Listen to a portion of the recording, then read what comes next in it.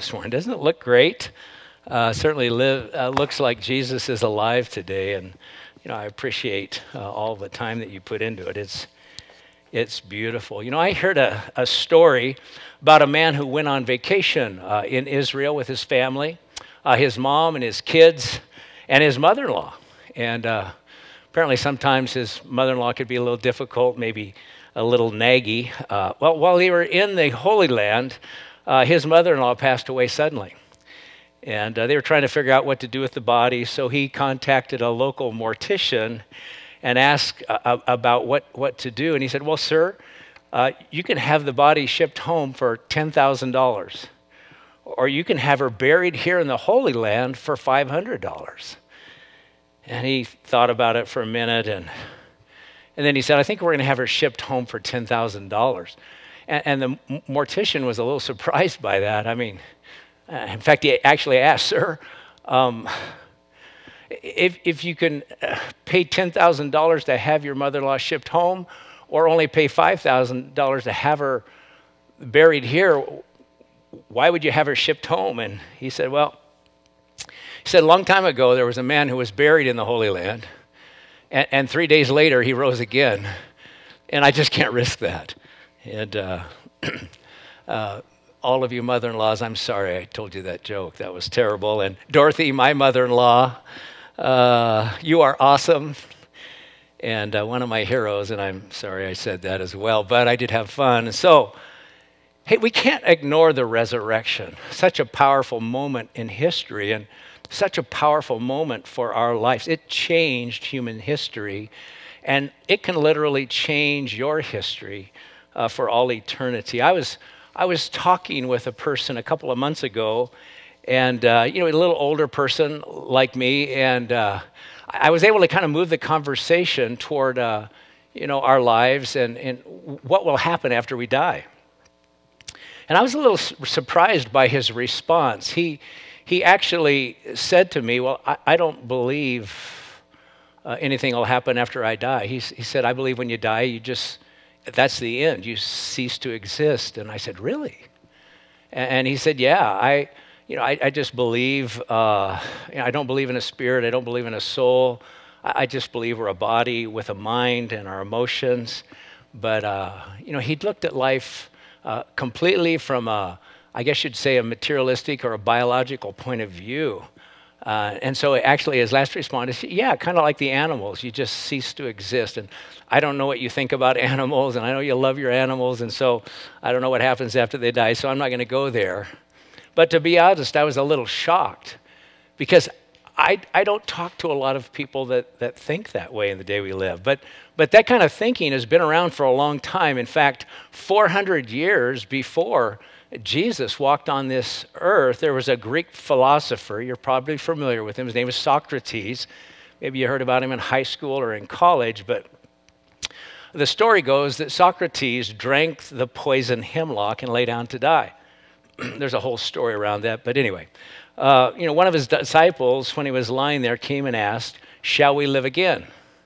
And Socrates replied, I hope so. But no man can know. What a sad thought. No man could really know. In the book of Job, the oldest book in the Bible in the Old Testament, Job asked the question, if a man dies, does he go on living? That's a huge question. In fact, that's a huge question even in the 21st century. Is there life beyond the grave? And if there is, do I have any say in where I'll spend my life for all eternity? Well, I've asked a friend to come and share a little bit about an experience he had. Many of you know Ron Matchett here in the life of our church. About 7 years ago, he actually had a cardiac event and ended up dying 3 times. And before I tell his story, I'm going to invite him to come up and share with us this morning. So will you welcome him? Good morning. Yeah, in 14 days, it'll be 7 years and 7 months since I died and was resurrected. Not in the manner that Jesus was, but it was a death and a coming back to life. what happened was it was just a normal work day, and I was extremely busy that day. Maybe had a little too much caffeine during the day, but as soon as work was over, I worked a little late that day and went to home group and joined my wife and others at the home group, and then went home. And at the time, two of my daughters were living with us, Mary and Sarah, and so everybody was home, and Janelle, my wife, was getting ready for bed. And what happened was my daughter Mary and I were watching TV, and she came out from the kitchen and said, "Look at this little cheesy thing I created." And I go, "Oh boy, that looks good. I'm going to go make one for myself." So I went into the kitchen to make it, and that's the last thing I remember. So what happened was I had fallen over flat on my back on the kitchen floor and died of a cardiac arrest. Cardiac arrest is when the blood in your heart has nowhere to go. It just goes within itself and doesn't go out to your body, and your heart just does this, and then you die. It's sudden death. So my wife, Mary, said, "Dad, are you okay?" Because she heard the big kerplunk on the floor, and I didn't answer. And then she said, "Dad?" And at that point, my wife, who was in the back bedroom, had suspected something, so she came out. And so they both saw me on the floor gasping for breath, trying to come back to life. And so my wife that year had taken two CPR courses, so she knew exactly what to do. She handed the phone to my daughter.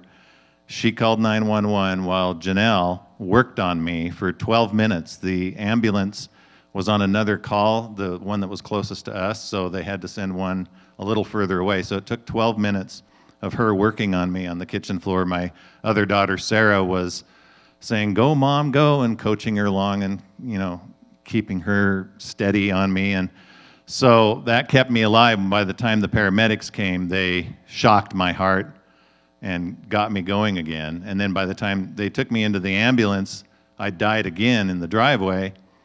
And then they shocked me again, brought me to the hospital, and I died again, and they shocked me and brought me back to life. So I didn't wake up for 3 days later. No relation to the event that took place with Jesus, but it was a Wednesday night, and I woke up Friday morning.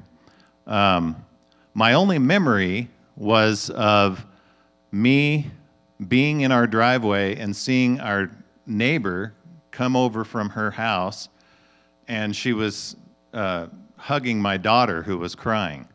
And then I felt myself kind of go black, but I was in the kitchen, kind of through the wall, I guess, into the kitchen above, and I had felt the peace of God like I've never felt before. And it was so peaceful, I can't even describe it. And I remember thinking to myself, now how am I going to explain this to everybody? So apparently I knew that I had died, but I didn't know quite what had happened. And then I could literally feel my body turn and go down, and then that was the last of my memory. So when I woke, so part of the thing that was happening in the kitchen at that time, though, was the paramedics were trying to bring me back to life, and it was traumatic for everybody watching, because here's my body fighting to live, and they're shocking me, and I bite my tongue, and there's blood, and everybody's they're all traumatized. But me, my spirit is experiencing just peace. I'm just laying there, just experiencing peace. So death for me was different than all around me. For everybody around me, it was traumatic. And we know that death is not normal. It's normal biologically, but it's not something that God intended for us to experience. And so sin is what brought death. And God's put eternity on our hearts, and deep in our spirit, we know that we are supposed to live in eternity with God, worshiping Him and serving Him. So, yeah, it's traumatic to watch somebody dying. So when I woke up in the hospital, I spent a few hours talking with people, and then I asked my daughter when I was alone with her, I said, Mary, was there a point where our neighbor was in the driveway facing the street and you were facing the garage and she was crying, or you were crying? And her eyes got real wide and said, Dad, you were in the kitchen being worked on when that was happening. So when I got out of the hospital 11 days later, I went over to our neighbor and I asked her husband, I said, hey, did you see her in the driveway and doing this? And he said, oh yeah, I was a little late coming out of the house, but by the time I came out of the house, she was already in the driveway and they were hugging and crying, and Mary was crying. And so he saw it from one angle and I saw it from a different angle. So that confirmed to me that I had experienced that. And so it was, I think for me, the takeaway is I not only realize that there is incredible peace of God when you die, and you don't, your body dies, but your spirit doesn't.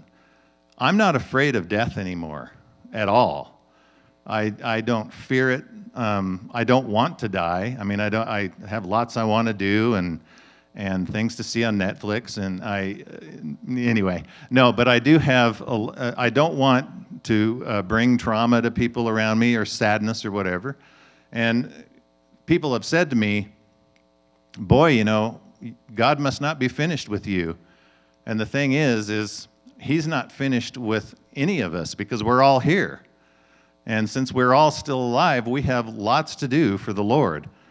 And God is loving, and he is full of grace, but he's also the Ancient of Days, and he has a right on our lives. And he does love you, and he wants us to serve him and love him, and he has made that possible through his death and resurrection. I want to read this scripture from 1 Corinthians 15, 55 through 57. O death, where is your victory? O death, where is your sting? The sting of death is sin, and the power of sin is the law. But thanks be to God who gives us the victory through our Lord Jesus Christ. Amen. Amen. Thank you, Ron. That's awesome. I'll tell you, the first time I heard that story, I was just stunned with the reality of life after death. The fact that we do die, but we're still alive. And I don't know what you were thinking as Ron was sharing the idea of him hovering there looking down in the driveway, even though they were working on his body in the kitchen is pretty amazing to me. Maybe that helps you think a little bit more about this life and how important it is. Or maybe it helps you think a little bit more about eternity and what that is going to be like. But it says in 1 Peter chapter 1, verse 24, it says, all flesh is like grass, and its glory like the flower of grass. The grass withers, and the flower falls off, but the word of the Lord endures forever. And, you know, that is so true. Our life is so temporary, and it's over on this earth in just a moment, but we're going to last forever. We're going to live forever. And of course, that's what makes the resurrection of Jesus Christ so powerful. And it's so important. It's the foundation of everything we believe as followers of Jesus Christ. And you know, one of the things I've been watching in society over the last several years is just the changes that are happening morally and even spiritually among the church and people who would think that they're part of the kingdom of God. We live in a very pluralistic society, and what I mean by that is tolerance is literally the highest value in our culture today, higher than Jesus' death on the cross for our sins, higher than the resurrection.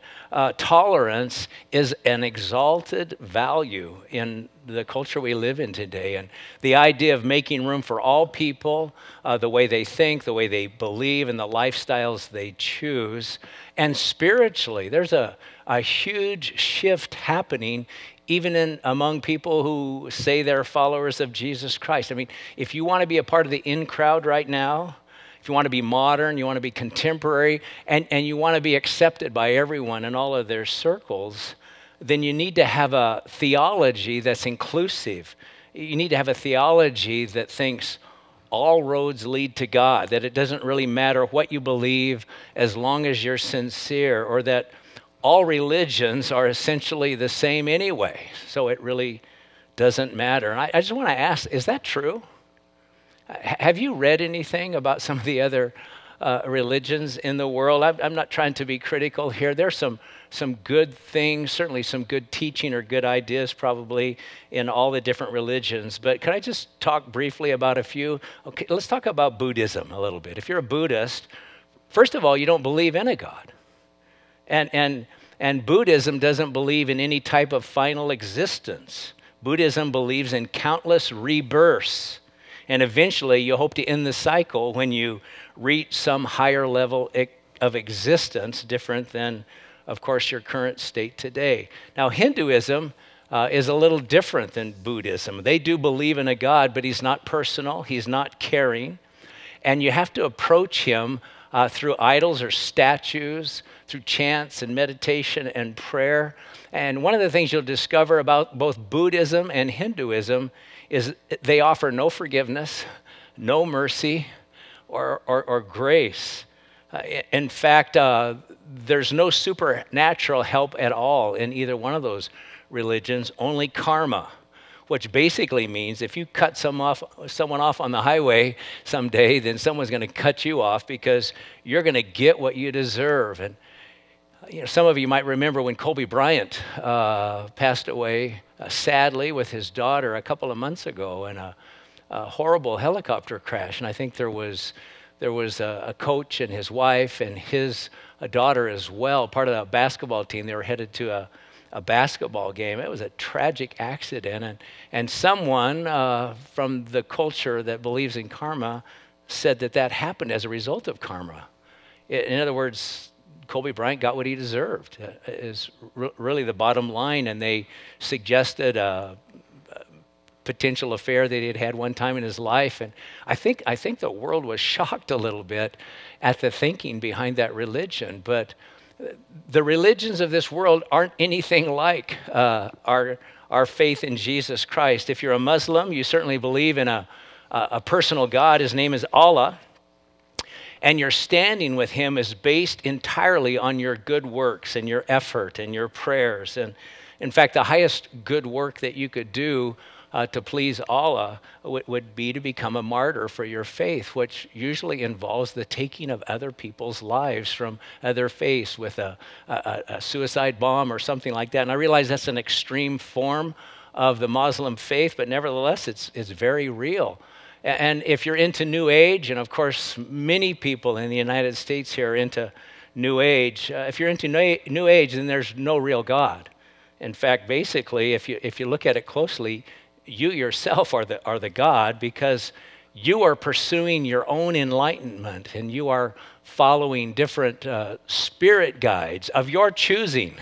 In other words, the ones that you want to follow, and you can even name those guides. You can have names for the different spirit guides that are speaking to you. And if you want to include Jesus Christ in that list, you can include him, but you certainly don't bow down to him and worship him as Lord of heaven and earth. And so when you start thinking about the different religions and you try to say to yourself that all roads lead to the same place, that just can't be true, because they don't sound like Christianity at all. I mean, in Christianity, God is amazing. He's almighty. He's over all things. He created all things by the word of his power, the Bible says. Think about that for a moment. All that you see in creation, the stars in the sky, and the beautiful surroundings here in the Klamath Basin.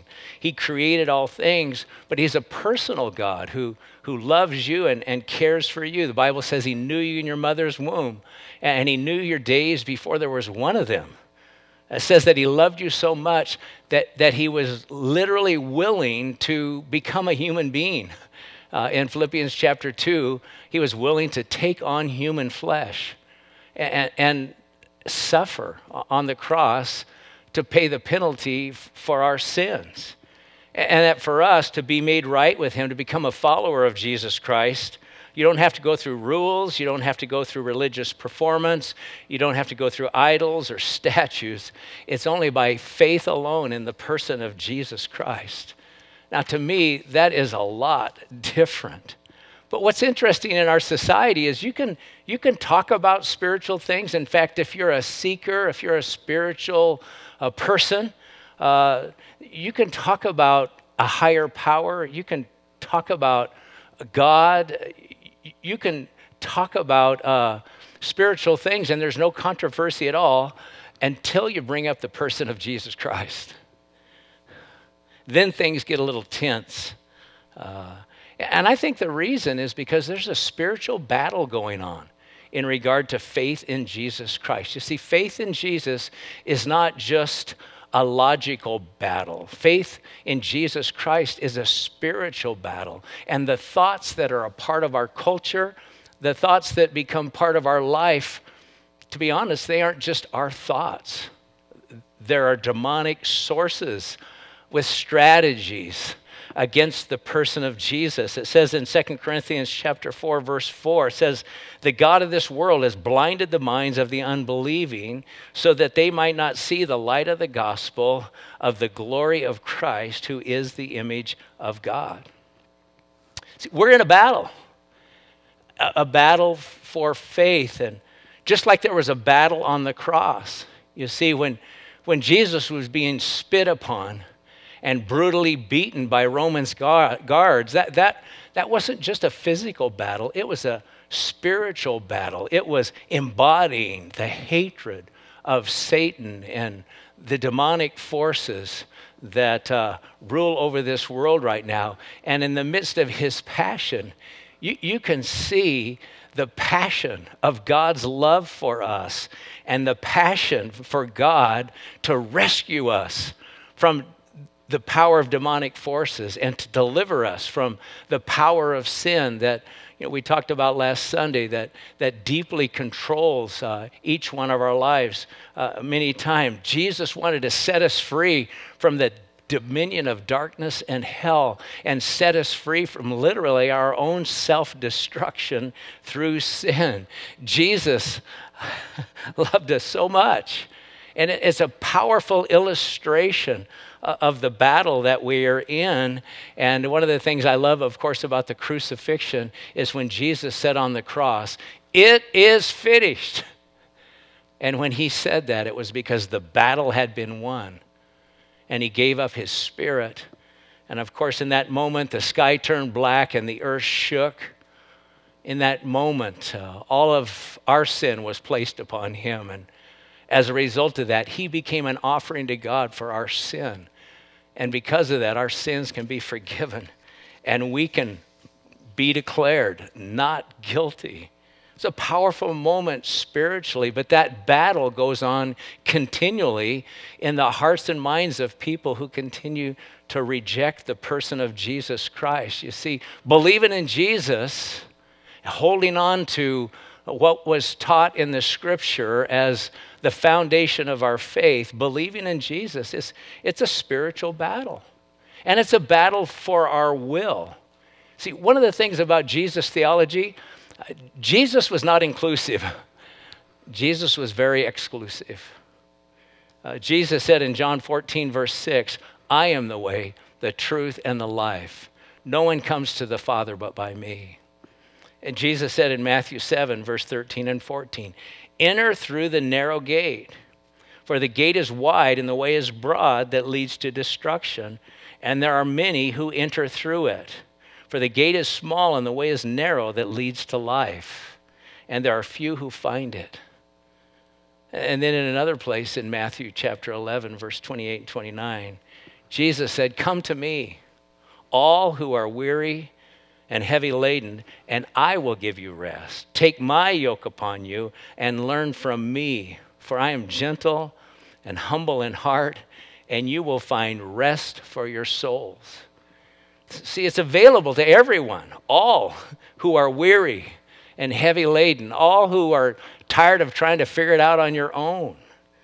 Come to me. That's the exclusive part. And Jesus wasn't ashamed to be exclusive. So faith is not only a spiritual battle in regard to what we choose to believe in our mind, but it's a battle of our will.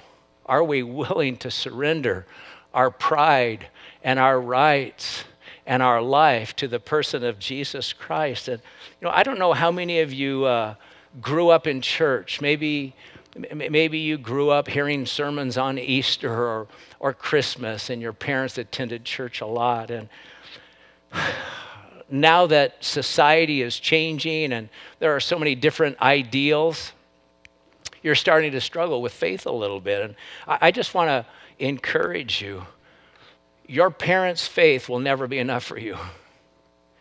You need to find your own faith and your own relationship with Jesus Christ, who loves you and died on the cross to pay the penalty for your sins and calls you into a relationship. Jesus said, "Come unto me." You got to find your own faith and your own relationship with Jesus Christ. Maybe you're an older person and you've lived most of your life with a certain level of faith. Maybe you've read the Bible some or attended church a little bit, and now all of a sudden, you're getting a little bit older and you're wondering, you're starting to doubt, or maybe even wondering if some of the things that you believed at one time were true. You need to know that your theology is really important. What you think about God, what you believe about God, because it's going to affect the way you live, and it's going to affect your destiny for all eternity. Your life is just temporal here on this earth, but like Ron illustrated, once your body dies, you're going to leave, and you're going to live with Jesus Christ for all eternity. C.S. Lewis said, if you don't listen to good theology, that doesn't mean you don't have ideas about God. It just means you have a lot of wrong ideas.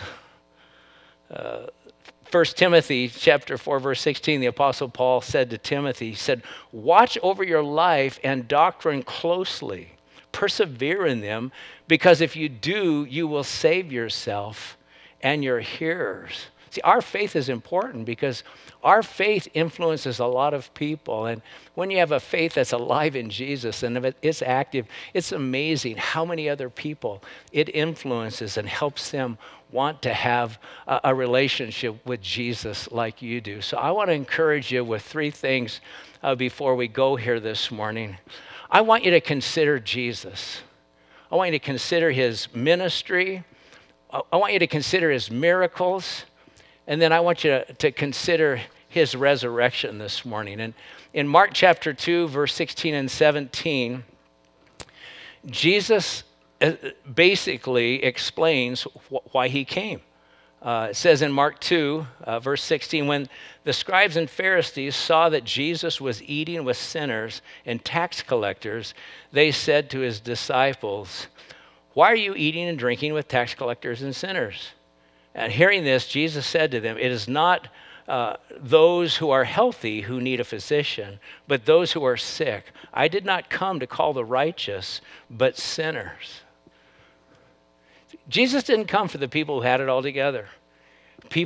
Jesus came for people who need grace, who need help, who need mercy. Jesus came for people like me. And I would imagine Jesus probably came for people like you. Jesus came for those who religion rejected.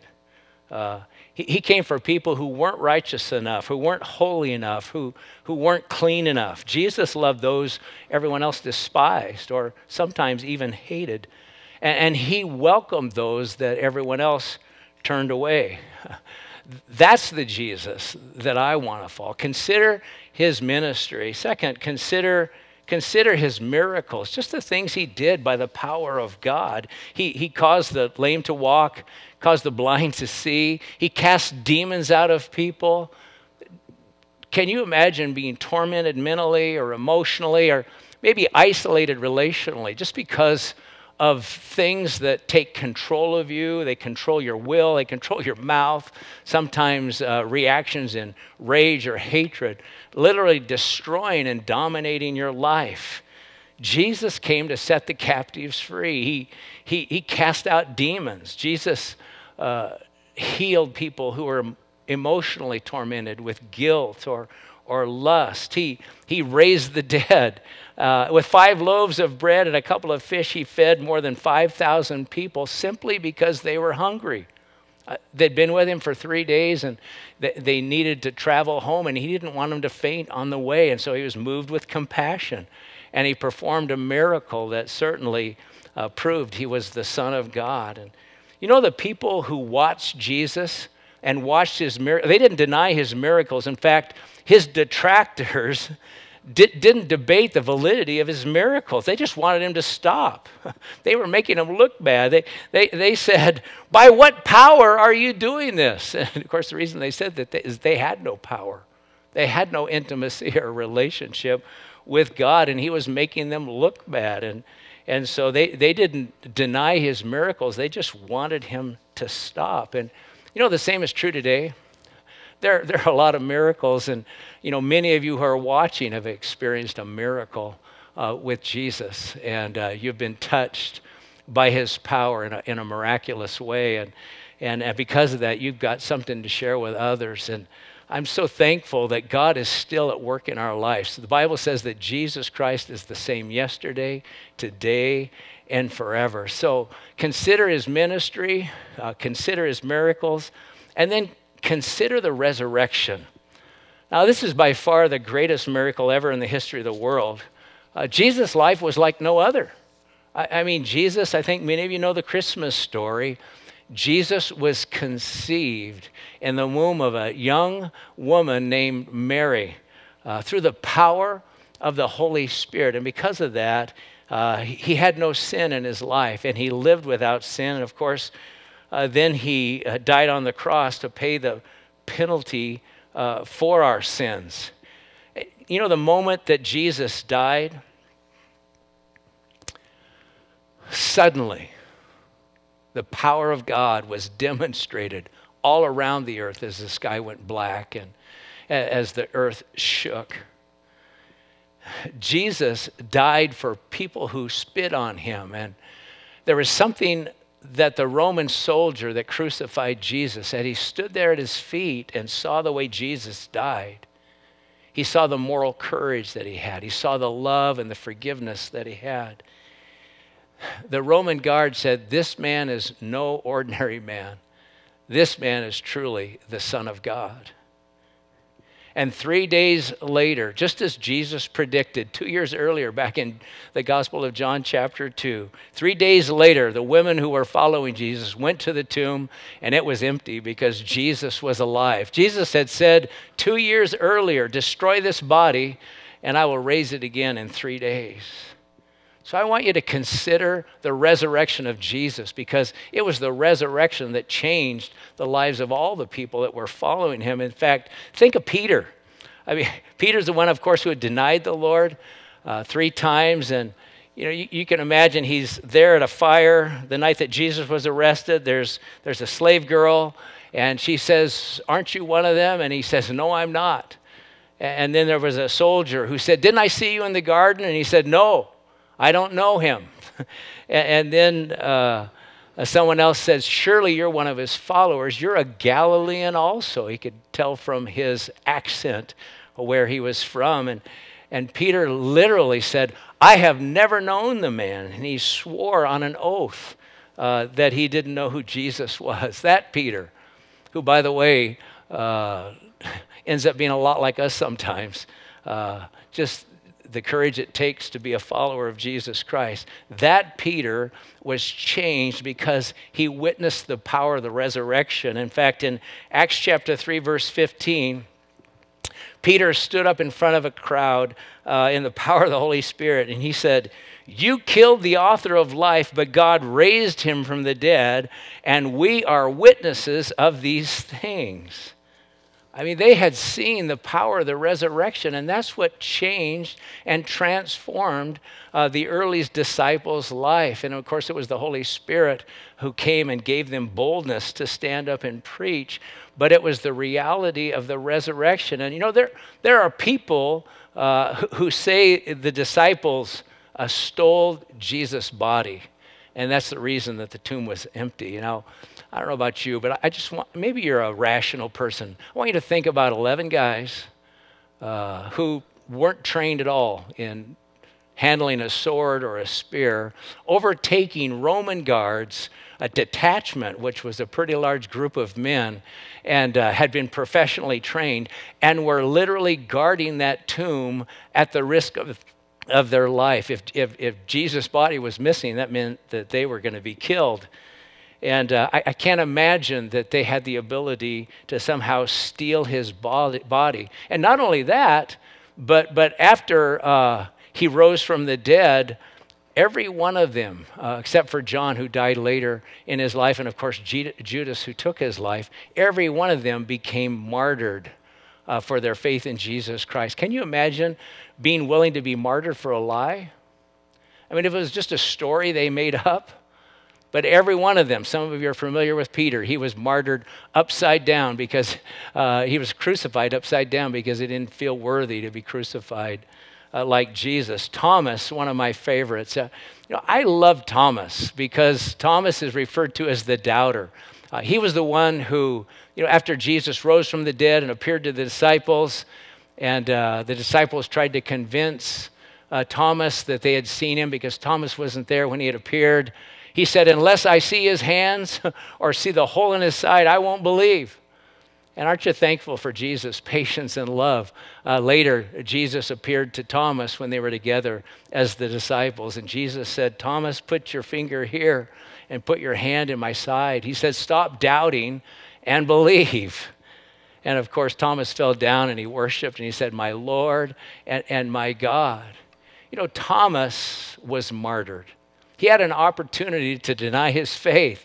He became a missionary to India, and when he had an opportunity to stand up for his faith and be killed, he wasn't willing to deny that Jesus had risen from the dead, and they ran him through with a sword. As we're concluding here this morning, maybe you're someone who you struggle just with the testimony of other people. Maybe you struggle with my testimony or testimony of your parents, or maybe testimony of a friend. Maybe you're like Thomas. It's not that you don't believe. You just need your own experience with Jesus and your own revelation of him. I just want to encourage you to ask. Jesus said, ask and it'll be given. Seek and you'll find. Knock and the door will be open. For if you who are evil know how to give good gifts to your children, how much more will your heavenly Father give the Holy Spirit to those who ask? And you need the Holy Spirit to come and to reveal the person of Jesus to you and to help you with your faith. And I really believe he's more than willing to come if you're willing to ask. So I'm going to invite the worship team to come on up here this morning as we prepare to close the service this morning. We've got a great song for you to conclude with. It's called All Hail King Jesus. And I'd love for you to take a moment and worship again before we go. You might be listening. Maybe you're a little on the fence right now in regard to your faith. Maybe you did have faith at one time, or you thought you believed, but you've been struggling a little bit.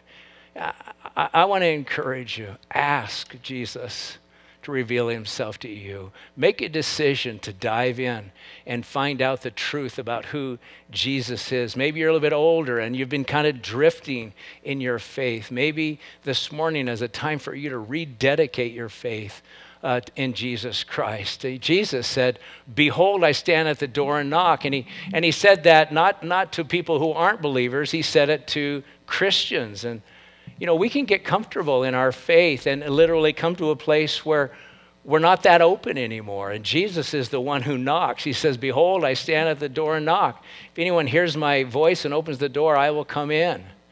I want to encourage you to come to him this morning. Open up your heart and ask him to come in and fill you fresh with the power of the Holy Spirit. So I'm going to pray, and then we're going to stand together if you'd like to and worship before we go. But Heavenly Father, here this morning, I want to thank you for the privilege of celebrating the resurrection today. Lord, I thank you for my brothers and sisters here in the sanctuary who are able to help us worship together. Lord, I want to thank you for what you're doing during this season in our nation and our world's history.